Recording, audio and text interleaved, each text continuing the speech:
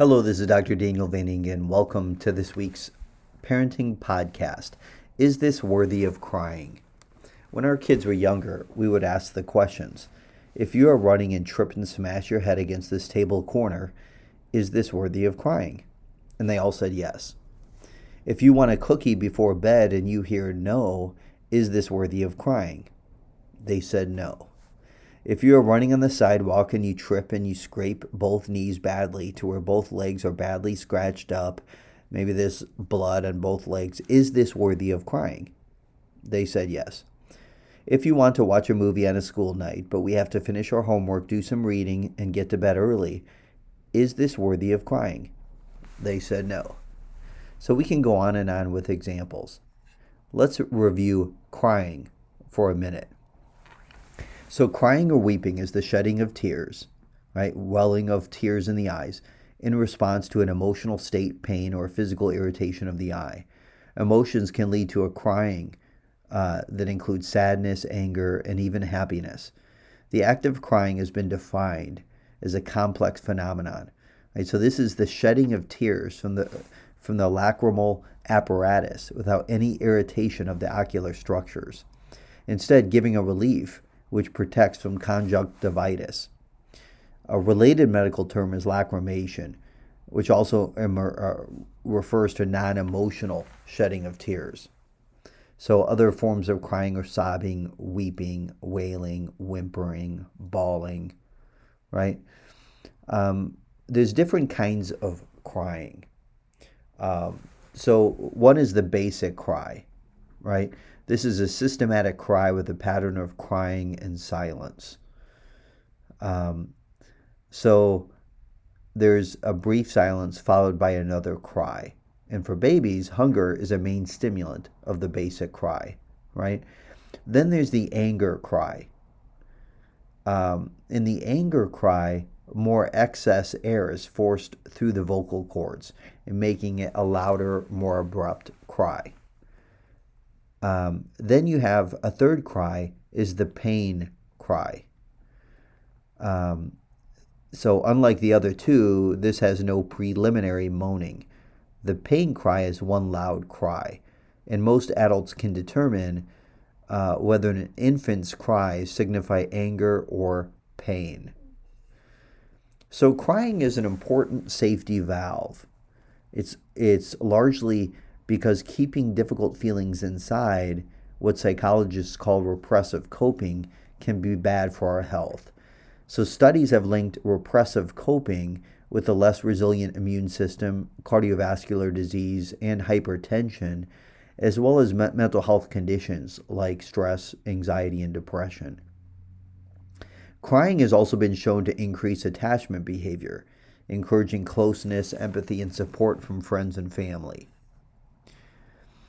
Now, Leo Newhouse, he's a contributor at Harvard Medical School. He said it's safe to say that 2020 gave us more than enough to cry about. An interesting point when raising children, especially boys, according to Harvard Medical School, from early on, boys are told that real men don't cry. When these boys grow up, they may stuff their feelings deep inside and withdraw emotionally from their loved ones. Or they may self-medicate with alcohol or drugs, or even become suicidal. Many men therefore need to learn the skills of how to reconnect with their emotions. So back in the 1990s, the poet Robert Bly, he led men's seminars at which he taught the participants how to get in touch with their long-buried feelings of sadness and loss. But let's get back to raising children and how parents ought to view crying.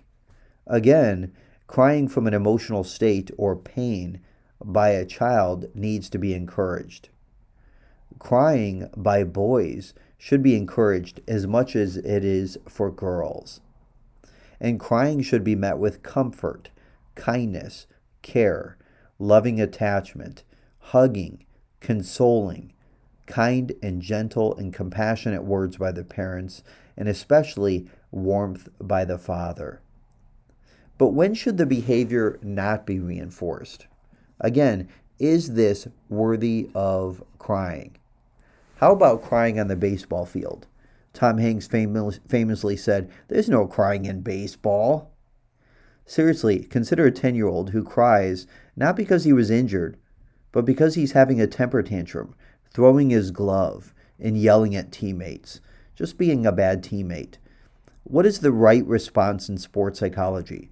So I see a lot of youth athletes, and one of the goals that we set out is how to be a great teammate. So this should be addressed behaviorally, because this behavior is unacceptable if you want to be a great teammate. When I was in the 7th grade, I kicked over some chairs while crying and upset. I was mad because I was taken out of the basketball game. My mother addressed my behavior. She said, "I don't want to ever see that again." Was she correct? Absolutely. She addressed my behavior, not my feelings. A father recently told his 7-year-old son to stop crying. His son walked off the field because his father threw an interception. There was miscommunication on the play call. His dad thought the play was a quick out. The son thought it was a deep out. It resulted in an interception. The son began to cry and walked off, as every son and every child does. The father brought him back to the field and told him to stop crying. Did the father do this correctly? Absolutely. He also told his son to never walk off or quit a game. In our family, we never quit a game. This is about teaching life lessons. Life isn't always about validating feelings. Children are already oversensitive to their own feelings. If we validated every feeling and focused entirely on feelings or self-esteem, we would end up with a lot of kids wallowing in self-pity or giving up. So a child quits. And so when we talk about a father who is warm, a child quits and cries. One might argue the father should warmly validate the son's feelings, his fear, and drive him over to get some ice cream and help him to feel better. No, what we need fathers to tell the child to not quit, encourage the child to be brave, and reinforce the child's self-regulation. Should a parent tell a child to stop crying? Sometimes. Think about it. We want kids to learn to reflect on their reactions. We also want to emphasize appropriate crying from inappropriate crying. I have a client who is a mom, and she began working on a worthy to cry list with her children. It was a great idea, much like what we did when our kids were young. So I was talking to a mom, and at 8:20, her husband told Lisa that it was time to sleep. Lisa is 10. Parents agreed on the bedtime. Lisa did not want to follow the directions. She wanted to negotiate sleep time. And at this time, the parents observed that she was already very tired, and she began to cry. She was told that she would lose the laptop for one day if she didn't listen, if she didn't follow directions. She continued to stand in the hallway and cry. Now, just for the sake of anyone listening, wanting to cover all angles, there were no medical issues. There was not an attachment issue. This was behavior.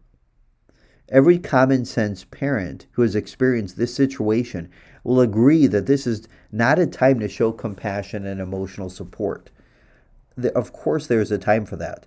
There is also a time for firm boundaries, consequences, and loving parenting. Do I acknowledge that some parenting experts from the attachment parenting model view this differently? Absolutely. The question still remains, are there times that are worthy of crying? Absolutely. Are there situations when this is not worthy of crying? Absolutely. This is Dr. Daniel Van Ingen with this week's Parenting Podcast. Is this worthy of crying?